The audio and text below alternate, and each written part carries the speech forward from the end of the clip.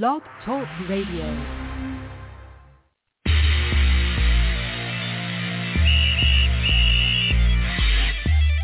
That's right, everybody. You know who it is. Coach Mike Jones, I'm the coach with the most. Coming at you hard from coast to coast. I don't want to boast, but now I gotta roast you in my social media posts. You double dose, undiagnosed. You feeling tired, life expired, now you're a ghost. I'll be your host, so won't you raise a toast to the coach with the most, Coach Mike Jones.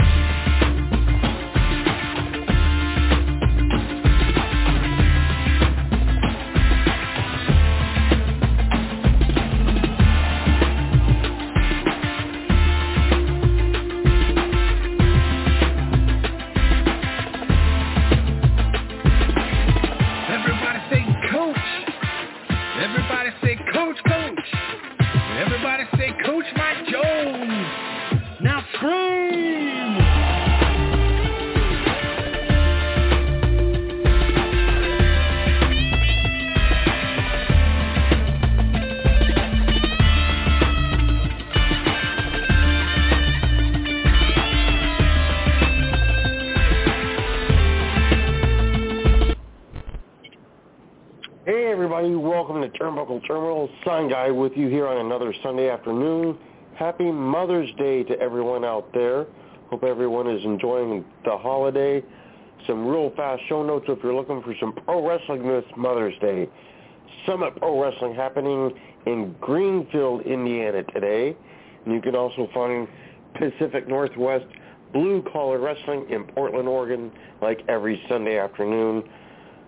But without further ado, we continue on with Blade Month for this month, and I would like to introduce our guest for today out of the great state of Nebraska, Brian Blade. Thank you so much for being on today.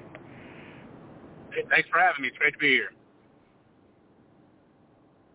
Well, since today happens to be your first time with us, I will lead you off with our traditional first-timer question.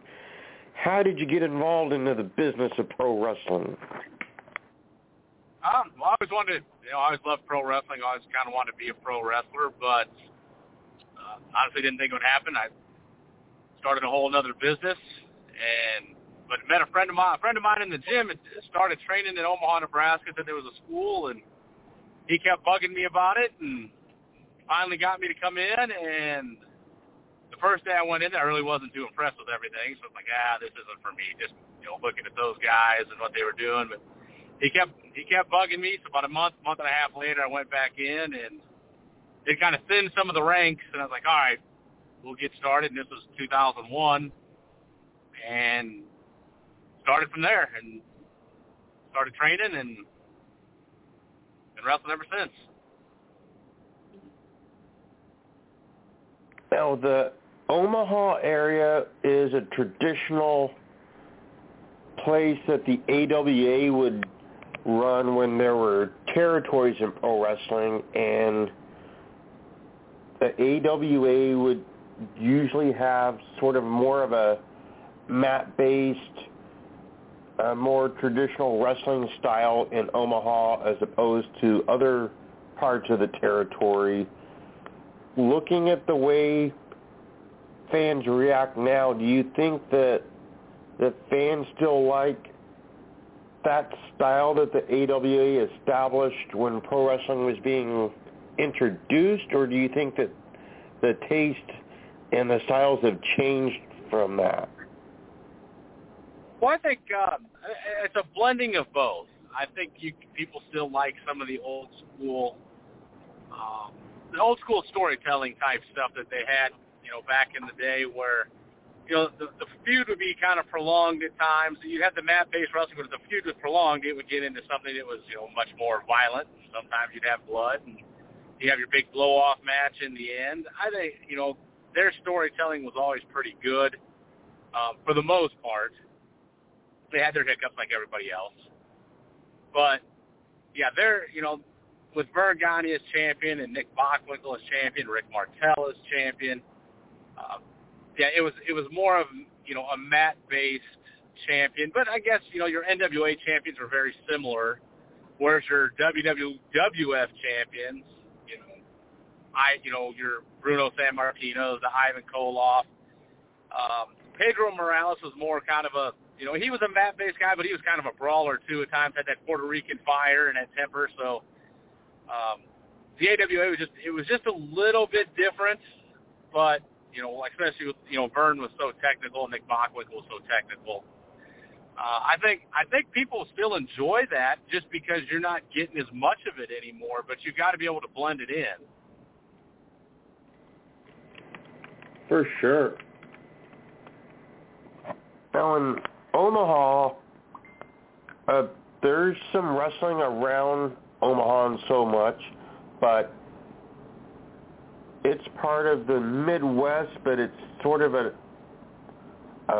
open area where you don't see a lot of shows in Nebraska outside of like Omaha or Lincoln. Is it hard to get people to come into Omaha when you're looking for talent just because of the geography of it, or is it part of the Midwest enough that people still will go to Omaha and wrestle and look for shows somewhere close by? Oh yeah, people will still come to Omaha. There's plenty of shows in the Midwest to where you can book yourself 2-3 times in a weekend without a problem, all within 3-4 hours of each other. There's a lot of events that go on in Minnesota, and there's a few in Iowa. There's not a lot in Iowa right now, but there's a few. There's you got Kansas who's got quite a few. Missouri's got quite a few going on, so you can always find another event. Plus, usually when like the MWA runs out, we're running usually 2 shows a weekend in the state of Nebraska, whether it's in Lincoln and Beatrice, or in a couple of weeks we're running North Platte, Nebraska, and Lexington, Nebraska, which is where I'm headed right now to promote the show tonight. So, the rest of Nebraska's getting some. We hit a lot of places once a year with the MWA, but we try to make it so if somebody comes in, they get 2 nights out of it: a Friday, Saturday, Sunday, something like that, or a Friday, Saturday, Sunday. Oh, very, very nice.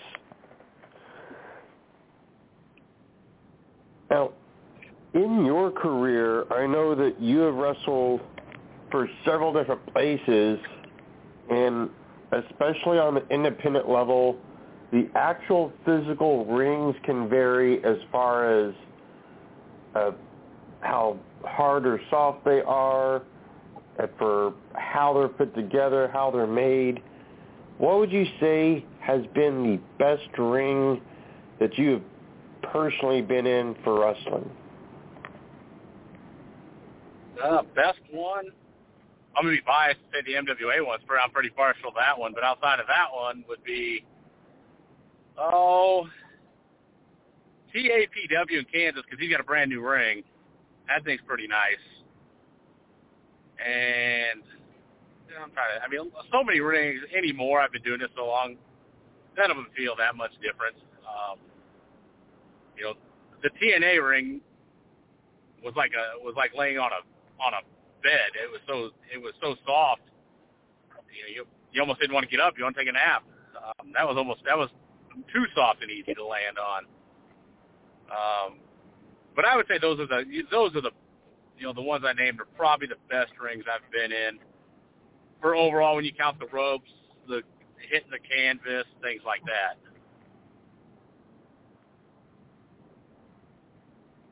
Now, speaking of the ropes and the canvas, we've all been in there when things have happened to the ring during the course of a match that we don't expect. Ropes break, boards pop up, canvas bunches up, things of that nature. Have you ever had any problems with a ring malfunction in the middle of your match? I've had the top rope break. When I hit the rope before, and that happened. It's kind of, there's a reason they teach you to hold on to grab the top rope when you hit the ropes. And I just flipped right on over with it, and I was okay. I've had the middle rope break in a match, which isn't quite nearly as bad, but because you're still holding on to the top rope, you don't fly out of the thing. I've had boards pop up in the middle of the match, and then you you kind of got to adapt yourself to what you got left. And especially like this, when a board pops up, you just got to make sure you don't land there or you don't put your opponent there. For sure. That is the goal when that happens. Now, I don't know A lot of people don't understand that. Yeah. And I'm sure when you went over the top, you were repeating the mantra, the top rope is my lifeline. Pretty much. You learn real fast why you were taught to hold on to the top rope. Like, yep, that's why. Yes, indeed. Now, I don't know if the shows you do have this very much, but one of the niche parts of pro wrestling that's become more popular in the last few years is the deathmatch wrestling. We're seeing all deathmatch shows and tournaments pop up. We see death matches on standard shows. There seems to be sort of that fan base that wants to see that type of professional wrestling. Do you personally get involved in many of the deathmatch shows or matches? No, I don't do it either. I mean, I've done hardcore matches and things like that, but I'm not. The problem with death matches is if you watch these guys that do it for, a certain amount of time, their lives are never the same. And, and no offense to any of them, they most of the time end up broke. Because afterwards, it's hard. I've seen, guys can't walk. Guys, they get infections. They get, you've beaten your body so bad with weapons and light tubes and this and that, once you're 40, you can't function in life anymore the way you should be able to function in life. And for what? I mean, some guys just think it's cool, and that's great, and there's fans that think it's cool, and that's great. But one, most of these guys aren't getting paid a whole lot to do it. And two, your quality of life after 40 is going to suck. I mean, you're not getting out of that unscathed.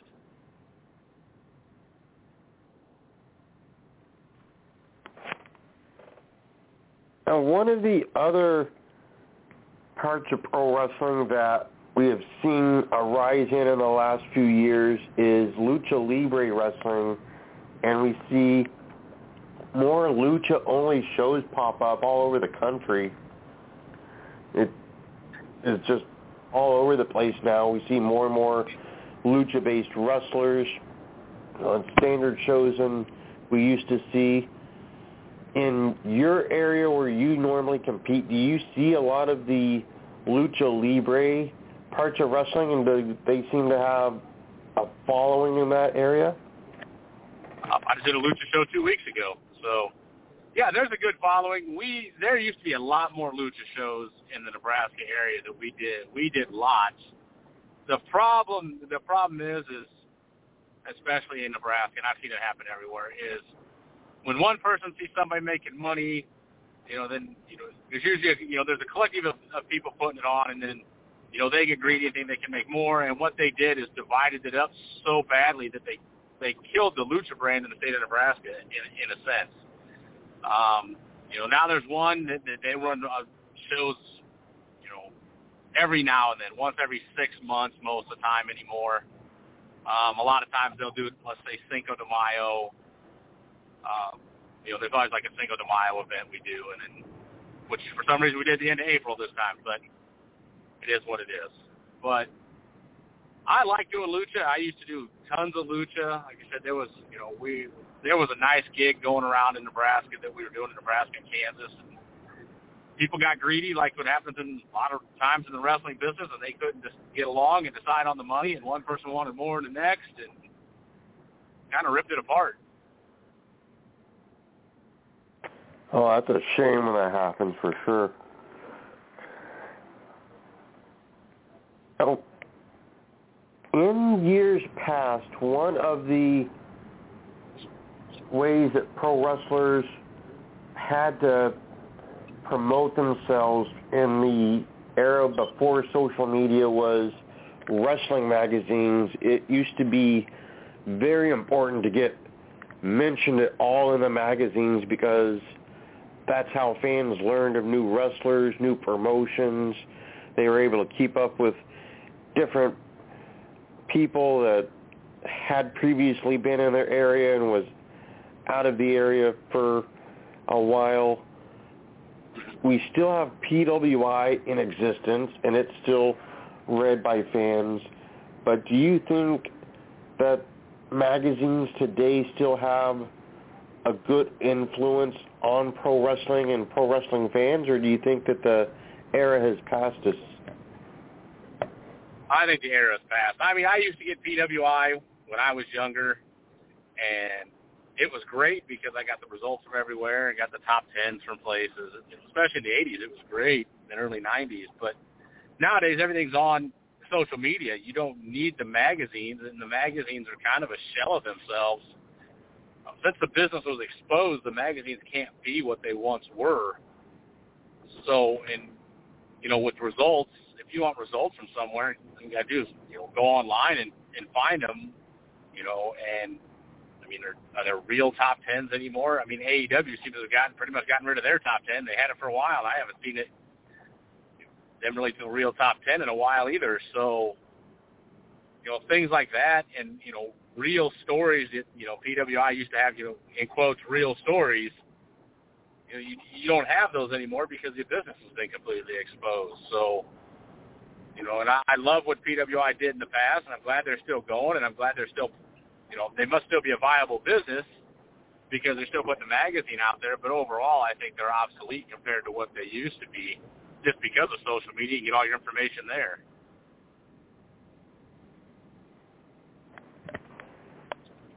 One of the ways that most pro wrestlers, and especially on the independents, make money at this is merchandising. Usually a smart independent wrestler will make more selling merchandise than they will whatever fee they get from the actual wrestling aspect of a show. What's been your merchandise game like in the last few years? Well, I sell a lot of T-shirts and posters, some trading cards. I have Lucha masks I sell because I can get them. I have a vendor I get them from in Mexico, so I made a connection when I was wrestling in Mexico with a vendor in Mexico. So I sell stuff like that, and usually, most nights I do pretty well selling that kind of stuff. I don't sell a lot of, some guys can bring like trinkets and stuff they buy at Dollar General. I won't do anything like that. I got Brian Blade shirts and Brian Blade posters and big glossies, trading cards, things like that. So, what's the strangest thing that you've ever seen a wrestler try to sell at the merchandise table? Strangest thing, huh? I've seen a lot of Dollar General, those little Dollar General figures. I'm trying to think, what else? It's really strange out there. I don't know. I've seen mini cowbells. People, cowboy wrestlers sold the mini cowbells. Glow-in-the-dark, like those Kush balls, glow-in-the-dark Kush balls. That was different because it just seemed like we were at a flea market, but if they sell, I guess they sell. You got to make money doing something.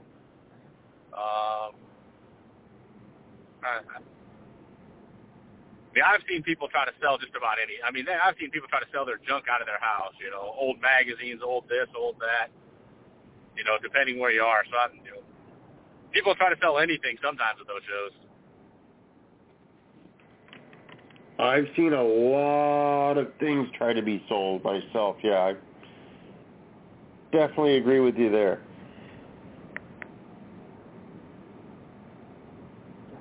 From the last few years, on my observations at a lot of shows, a lot of people at the independent level seem to take a lot of, how to phrase this, they take a lot of importance on the entrance to the ring. They want their music played a certain way. They only come through the curtain at a certain point in the music. They might have certain poses that they make at certain points, that type of thing. Do you think that the newer generation of wrestlers have put too much stock into that type of detail of the entrance, or do you think that this much detail is something that is important? It's a little important, but you're still, if you can't work in the ring, you're going to be exposed once you get to the ring, and that entrance isn't going to make a difference. You do whatever you want in the entrance, but if you suck in the ring, it's not going to matter. Or you can walk to the ring with no music, 1970 style, and if you're great in the ring, the fans are going to cheer you anyway. That the initial, when you walk out of the curtain, should establish yourself as heel or babyface. But it shouldn't establish everything about who you are when you walk through the curtain. So, yeah, there's some guys that care way too much about, because you see it on WWE and the elaborate entrances, and AEW, the elaborate entrances. But that still doesn't mean you can work in the ring. That's just part of of the presentation. But the most important thing at the end of the day is what that match is. So no matter what you do coming out of the curtain, if you can't get it done in the ring, it doesn't really make a difference. Well, at this point, my co-host, the coach with the most, coming at us from coast to coast, Coach Mike Jones with us. I'm sure he has questions galore, so I'm going to pass you over to Coach. Hey, brother. Thanks for coming on. Oh, thanks for having me, Coach. How you doing today? I'm good. Good. Heading to promote a show here in a little bit, so on the road right now. I see you're going to be inducted into a Hall of Fame here soon. Yeah, I'm going into the Nebraska Pro Wrestling Hall of Fame in July. That's impressive. Congratulations. Thank you. Who were some of your heroes growing up, whether it was wrestling, ordinary life, or just regular sports? Well, I was pretty much, I liked, as pro wrestlers, I grew up, I liked like Mad Dog Vachon. My first guys I liked were like Mad Dog Vachon, Greg Gagne. I grew up at the end of that, I started going to wrestling in 1979, so I kind of grew up in that early 80s AWA era with Greg Gagne and Mad Dog Vachon, and then, I was a big Hulk Hogan fan in the AWA, and then, from then on, I liked Ric Flair, I liked Arn Anderson, Sting later on. In other sports like football, I was a huge Lawrence Taylor fan when I was a kid. I loved LT.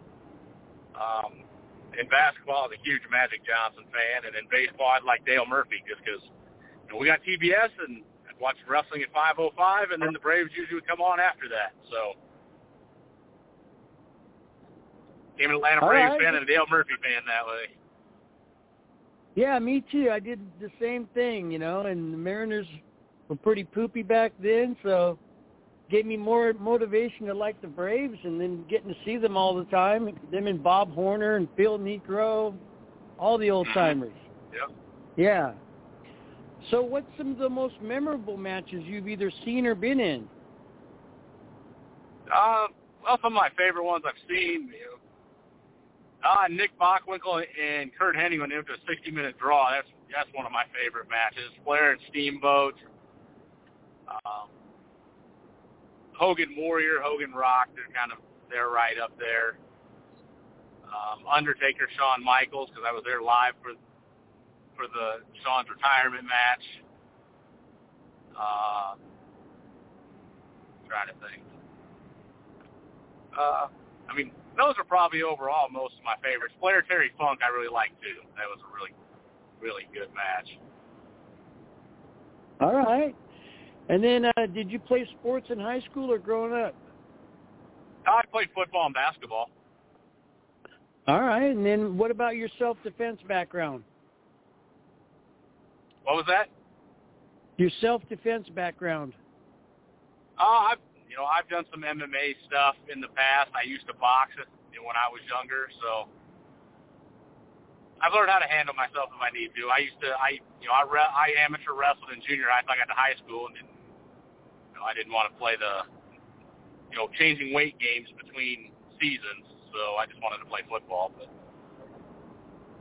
right I've amateur wrestled okay. too, so.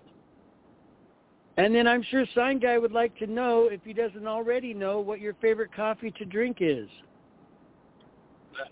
I honestly don't drink coffee. We're getting that answer more often than not now. What is your favorite drink? I'm not a caffeine guy. Favorite drink? I drink a lot of iced tea. I drink a lot of iced tea anymore. All right. And then, let me see, who are some of your favorite people to work?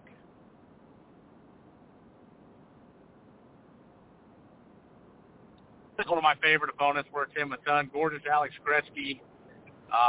More recently, I've worked James Storm a lot. He's great to work with in the ring.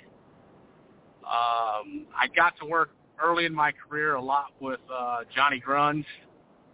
So I learned a lot from him in my early career. Got to work with him quite a bit. He was always really good to me. Another guy I like to work with, Big Haas out of Kansas, Big Dog out of Kansas. This guys that I just, really click with in the ring. We can just go in and, we can just go and not have to, we have a match and not think about it. And, it just flows. Definitely. And then who were some of your toughest opponents in the ring? Oh, toughest, Lance Archer is one of the toughest I've been in the ring with.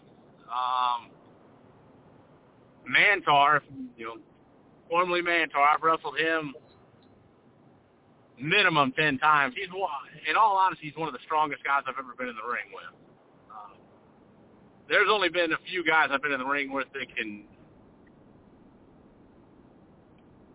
just pick me up, put me where he wants me.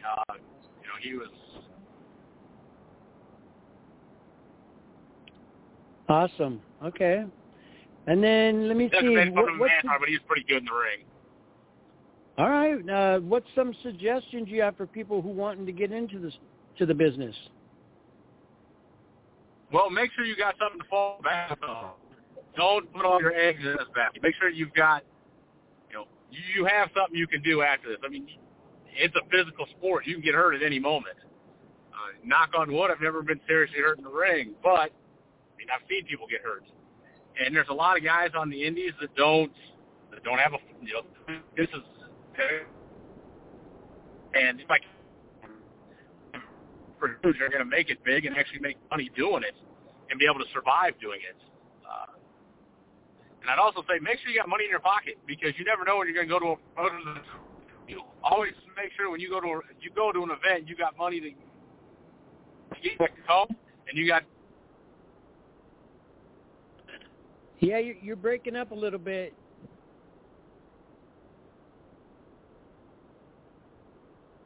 Are you there? Uh-oh, did we lose Mr. Blade?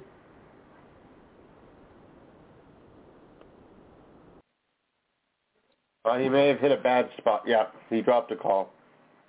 Hit a bad spot on the road, coach. All right, so I'll stay where I'm at on my questions. We might want to get our other games going, though, set up. I don't know. You're prepared for those? Have you a book you would like to read? I do, but let me see.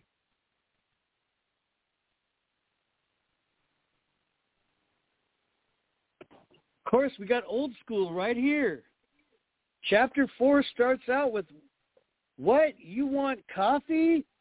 Jack greeted Jerry at the door of his Commodore suite. The man nodded yes, moving towards the burgundy barricade couch in front of the silver coffee service. Rubbing his temples, nursing a hangover, Jerry poured his first cup, less than 8 hours ago. Got him back. Okay, cool. I'm back. Just lost signal there in the middle of Nebraska. I'm in the middle of nowhere. Yeah, you were breaking up. So we were in the middle of asking you about your suggestions. I think you were almost done. You said make sure they have money in their pocket. Yeah, you never know what a promoter is going to pay you for sure. You always hope they do, but I've been in situations where I've seen guys not get paid and guys crying because they don't have gas money to get home. So always make sure you got money to get home and have a reliable vehicle. There are so many independent guys that have the worst vehicles on the planet. Just have something that's reliable. It don't have to be the greatest thing in the world, but have something reliable you can get to and from the show with. For sure. And then what other different characters have you worked in your career? Just your own with your Brian Blades character, or have you had other characters? The only other major character I did was down in Texas, and I did a character called Demigod, something like that, where I had kind of this weird mask over my face, and the whole deal was I was possessed. That sounds cool. Nice. Yeah. The fun part about it was I didn't have to sell anything because I was possessed, so people couldn't technically hurt me, I guess. So. All right. Wow. Okay. What schools would you suggest for people? Well, and it kind of comes down to what how much can you afford? Like say if you're looking for good local schools that are like KCXW down in Kansas, or I think they're in Kansas City, Kansas now. They might be in Missouri, but I think they're in Kansas now. They run a pretty good school for people. If you're looking, depending, like I said, what you're looking for. Lance, I think Lance Storm got out of it, but I would look into going, if you can go to OPW, look and see if they'll train you. The Wild Samoans, I'm pretty sure they're still training people out there. I mean, they have an excellent school. Theirs is one of the best in the country. Let's see, I would say, and if you want to start off too, go to local seminars too. If you're just starting off, go to local seminars and see who's training at the seminars. Get your foot in the door that way too, and see if you're meant to do this. Paying $3,000 for a school to start with or so, if you can't make it through the basic first day of a regular training seminar, probably not your best idea. So I would say start at a local training seminar, and then, see who's running it. They'll get you through the basics. You probably get after a couple, after at least 2 seminars, you'll probably have gotten to bump a little bit, hit the ropes a few times, and see if it's for you. See if you can even handle it. And then go on from there and ask the guy who's training there what schools too that they might recommend or where they went. And just get a consensus. You don't need a consensus, but talk around to people. Don't just ask one person. Ask different people what they think, because everyone's going to have a different experience somewhere. Yeah, awesome. That's great advice. And then, what are some of your favorite places to work? I work in Lincoln, Nebraska a lot. I really like small towns. Just people in smaller towns are very happy that you're there. There's not a whole lot of other entertainment a lot of times that are coming through. You get to your bigger cities, like in Chicago or Kansas City, Omaha, Lincoln, things like that are bigger, Dallas. There's so many things to do. They're not as excited that you're there. But you get to small towns, and especially, let's say, the Midwest, people are happy you're bringing entertainment and family-friendly entertainment to their town.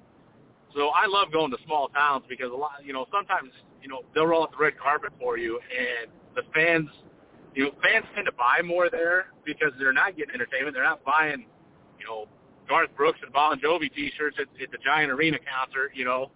This is their chance to get stuff from guys that come in, maybe once or only twice a year. Yeah, for sure. All right. Well, hey, I'm good for now. I want to wish you all the luck in the world. We thank you so much for coming on, and you're part of we have over 1,700 shows now, and I wish you all the luck in the world, brother. Thanks, guys. I appreciate you guys having me, and here's to another 1,700 for you guys. Yeah, and then Sun Guy's got some more, I'm sure. All right. Thank you, Coach. Well, Brian Blade, one of your opponents I know you've had multiple matches with is someone we know quite well out here in the Pacific Northwest. He's been on our show many times. Chief Atakula. I know you've crossed paths with the Chief. He's saying he's got one last tour in him as he's talking of wrapping things up in the next couple of years. What's your experience has been like with the great Chief Atakula? Chief's a great guy. He knows what he's doing in the ring. He's fun to be in the ring with. It's a physical match. But outside the ring, he's just a great guy. I mean, he's one of, he's a genuine guy, really good. I'm proud to be able to call him a friend of mine. You can't ask for, a better person than the Chief. And, in the ring, he gets it done. He gets either a heel or baby face, he gets it done. He can make the people love him. He can make the people hate him. And he's had a great career.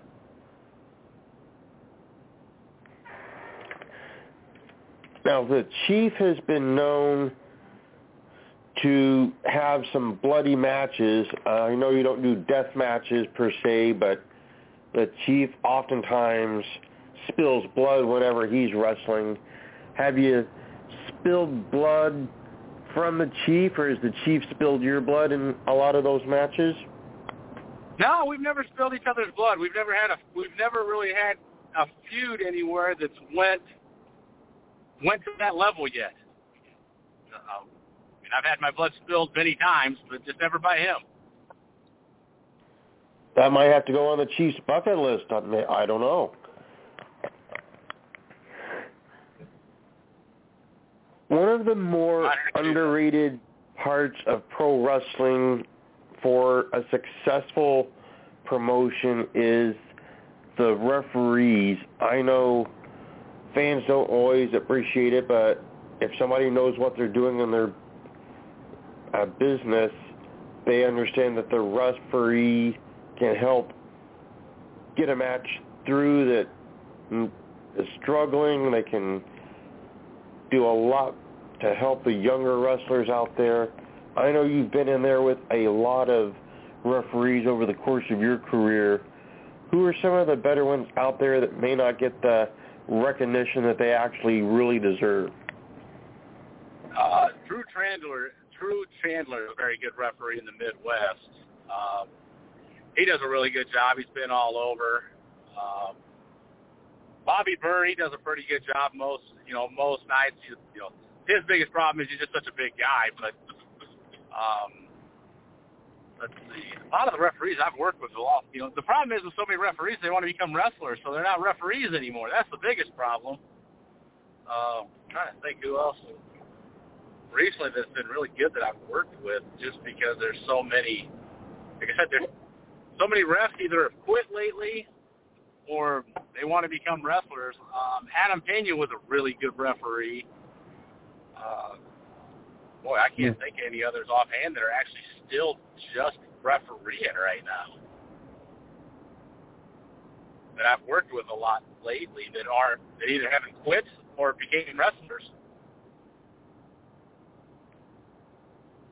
On the flip side of that, a bad referee can really sink a good match, and a lot of promoters, especially at the independent level, will just put anybody into the ring to referee, regardless if they've ever been inside of a ring before or had any training or whatever, and they'll just throw guys out there thinking that it's not important. I'm sure you've come into that situation without having to name names per se.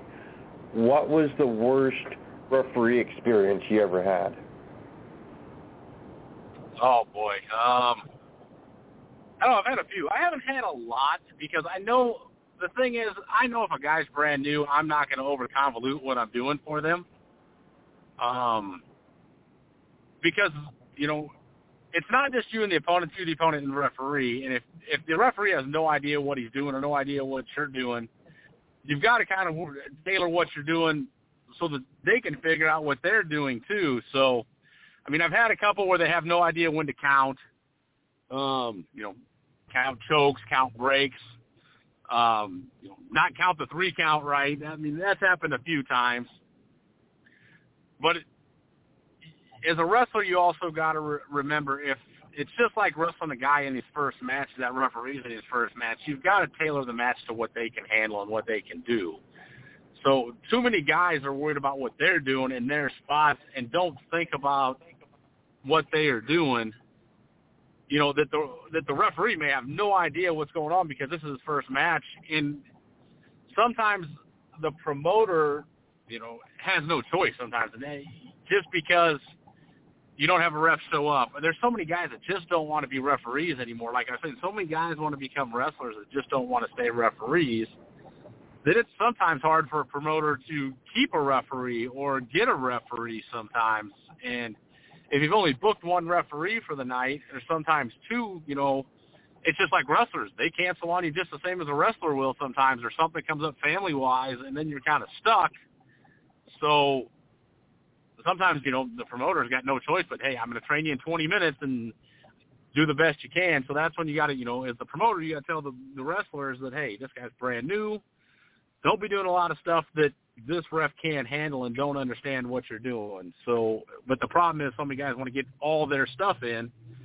They can't handle, you know, taking their match down to the level where the referee might need it. It can still be a great match, but you just got to be careful that there's not 50 things a referee's got to remember in that match. You got to just keep it basic where he's just doing counts, and that's it. Yeah, hopefully they know when to count. Right. I mean, I've had it happen where they haven't even known when to count, but it's, you know, it happens sometimes, and sometimes it's not on the promoter. Sometimes it is. You know, you forget to book a ref, but like I said, sometimes you have a ref booked or two refs booked, and they just don't show up. It happens just like wrestlers. Sometimes they just don't show up. Very, very true. And I have seen referees out there that have no idea when to count.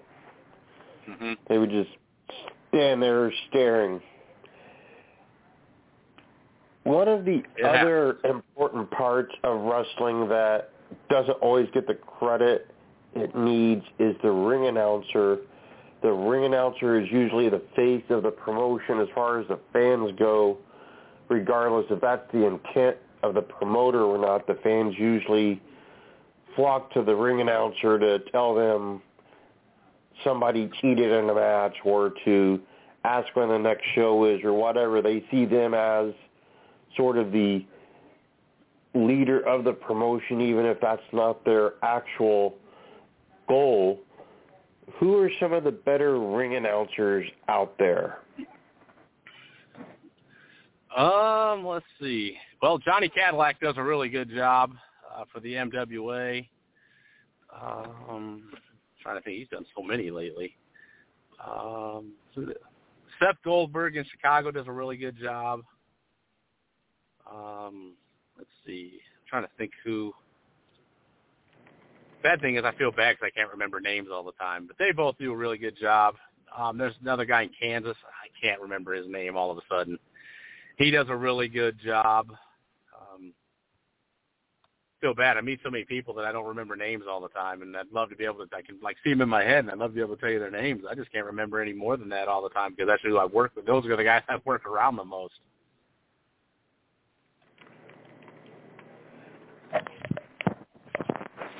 One of the things in the last probably 8 years or so in wrestling that has become a trend is wrestlers have moved away a lot of times from wearing the traditional wrestling boots to wearing amateur shoes and oftentimes tennis shoes.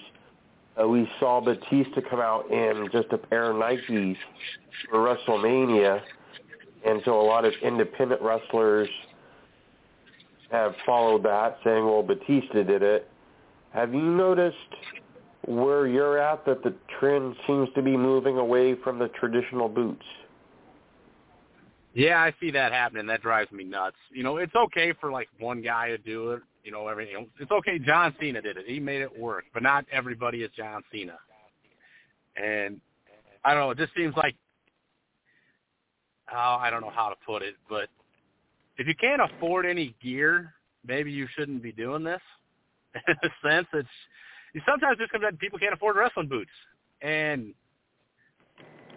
But if you can't afford the gear, it'd be like playing football. Well, I can't afford cleats or I can't afford shoulder pads. Well, you need the gear to play the sport. And it's, like I said, it works sometimes for one guy, but you can't have 5 guys on the card in tennis shoes. It looks like the backyard of somebody's house.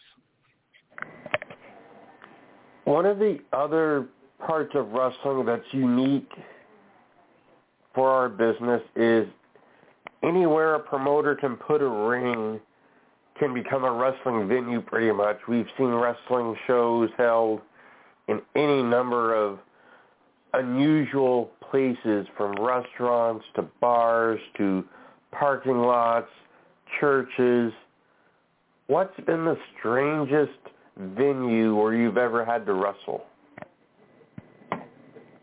I did it on a horse racing track. That was different because it was it wasn't like, this was like, the horses ran straight. They didn't run like in a horse racing circle. It was like horse drag racing. So that was interesting.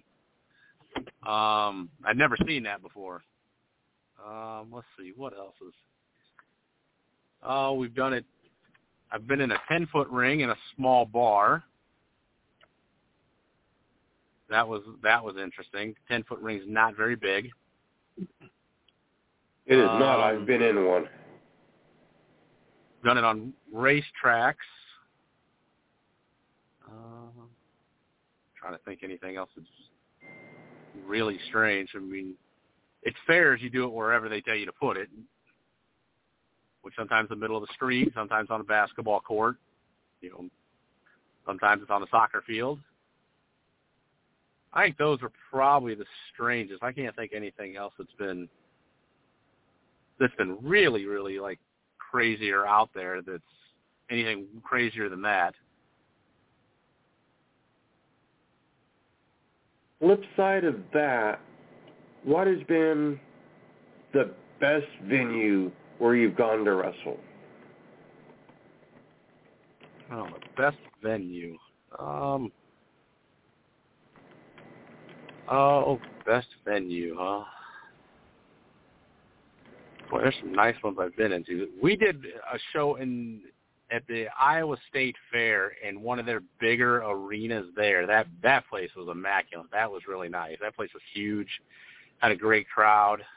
That one's probably the best one I've been in. It was a new building. It was part of it wasn't part of the fair. It was part of something else. It's where the state fair is held. And that was part of a lucha show, honestly. So that was a really nice venue. And that's probably the best one I've been in and that I've actually wrestled in. That's one of the – I'd definitely say that's probably the best one I've been in Des Moines.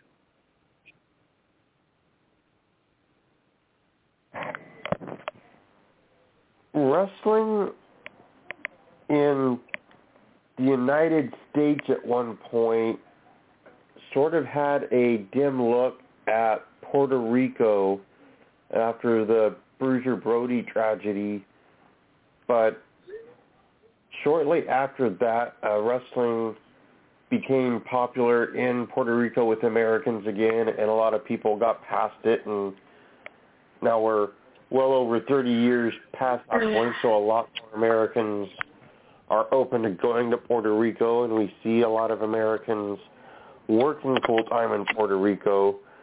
Is that a place that you've ever wanted to go to wrestle or attempted to go for wrestling?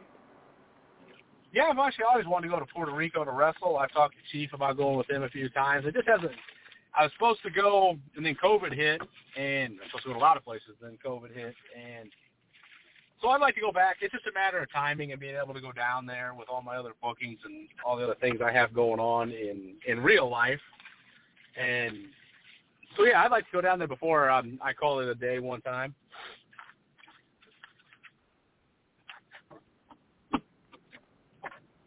Now, at some point in time, most people that enter the pro wrestling business think of going to Japan. Getting the Ribera Steakhouse jacket used to be sort of a status symbol within pro wrestling. It's not as much anymore, but that used to be the goal of a lot of people. In the last few years, it's become easier for American independent wrestlers to get work in Japan and be able to wrestle there, where before it was much more closed off. Is Japan something you ever considered? Oh, yeah, I've considered it a couple times. I've had friends go over there, and friends want me to come over there, and I've got a few connections in Japan. It's just another thing, though, that I've got to find the time to be able to do it, I guess. It's just with my schedule and then, what I do. I own another business outside of doing wrestling, so with owning another business, it's tough to find time sometimes to be able to take the time to go to Japan and do it right, not just go over there for a couple nights and say, hey, yep, I wrestled here, and then just turn around and come back. So it's just got to be the right situation, the right time. I was really looking into it before COVID, and now it might be tough because they have restrictions in Japan again, and now they're just, it sounds like they're deciding if they're going to let people in again or not here soon. So part of that will factor into it. Have you, in the course of your career, competed against Japanese wrestlers very often? I have a few times. I worked with Kikutaro before. I've worked with him and a couple other guys that have come over from Japan that weren't as famous, or a couple other guys that came up from Mexico to work lucha shows that weren't quite as famous. They were always a pleasure to work with, always easy to work with. They were just one of the boys. They were happy to be here, it seemed like. Well, we have a few minutes left in the show, but I want to make sure that there is ample time for you to say anything you would like to say to the fans, plug and promote anything and everything you wish, merchandise, upcoming appearances, social media, your favorite steakhouse, whatever you would like. Floor is yours. Well, we got I got a bunch of events coming up. I'm in Harrington, Kansas, May 20th for TAPW. The 21st, I'm in North Platte, Nebraska for the MWA. The 22nd, I'm in Lexington, Nebraska for the MWA. And then June 3rd, I am in Lincoln, Nebraska for the MWA. So hope people can come out to those events. I would like to thank Top Shelf Breaks for sponsoring a lot of stuff for me and for the MWA and other promotions. I'd like to thank Hubby's Timeout Bar in Lincoln. They do a lot for us and a lot for the MWA, really take care of the wrestlers when we come in. So, and then social media-wise, if you want to follow me on social media, I'm Brian Blade on Facebook. Don't hit the jazz singer, though. I'm not the jazz musician. He's Brian Blade also. I'm Real Brian Blade on Twitter and Real Brian Blade on Instagram, so you can hit me up there too and give me a follow there. You'll see a lot of stuff that I do, a lot of pictures. Post my matches on Brian Blade on YouTube also. Don't hit the jazz musician there either. You can find the wrestler Brian Blade on there. So you find me in places there. Like I said, if you want to see my matches, a lot of them are up on YouTube, either under MWA Midwest or under they've got a lot of my matches up, or under Brian Blade on YouTube. All right. Well, I want to thank you so much for being with us today. We appreciate you spending Mother's Day with us. Best of luck on the upcoming appearances, and hopefully we'll cross paths at some point. Well, I hope so. Sounds good, and I appreciate you guys having me on. It's been a pleasure. You're welcome. Pleasure's It's an honor, definitely brother. ours. All right. Well, Coach, as we get ready to wrap things up here in the next few minutes, I'm sure you got some things you want to plug, promote. Yes, definitely. You can check me out on social media at The Coach with the Most. Also, Coach Mike Jones on YouTube, Facebook, Instagram, and Twitter. Don't forget to check out the greatest faction in the world, the Real School Army. And for hundreds of interviews from wrestlers all over the world on the NGW Green Room.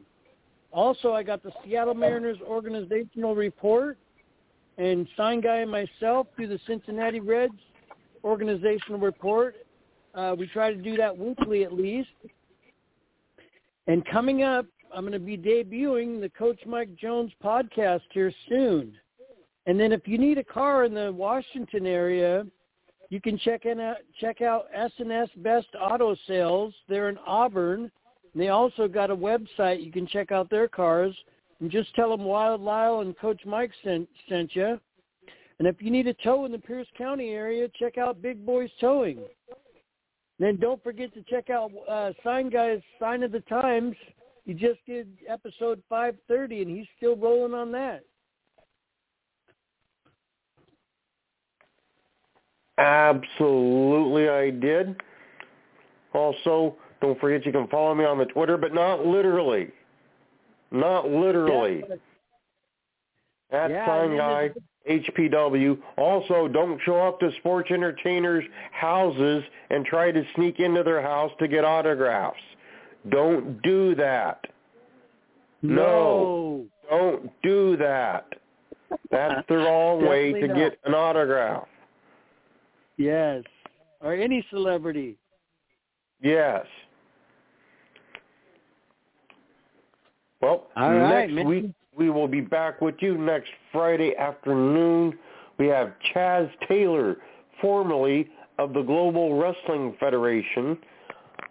Also, we continue with Blade Month next week, a week from this very day. Damian Blade out of the St. Louis area will be here. So make sure you have plans to be with us. Happy Mother's Day to everyone out there. We'll be back with you soon. Everybody stay safe out there. And for the love of Fez, don't go to sports entertainers' houses and try to sneak in to get an autograph, especially when they aren't at home and they're trying to produce a major pay-per-view event. But we will be back with you next week.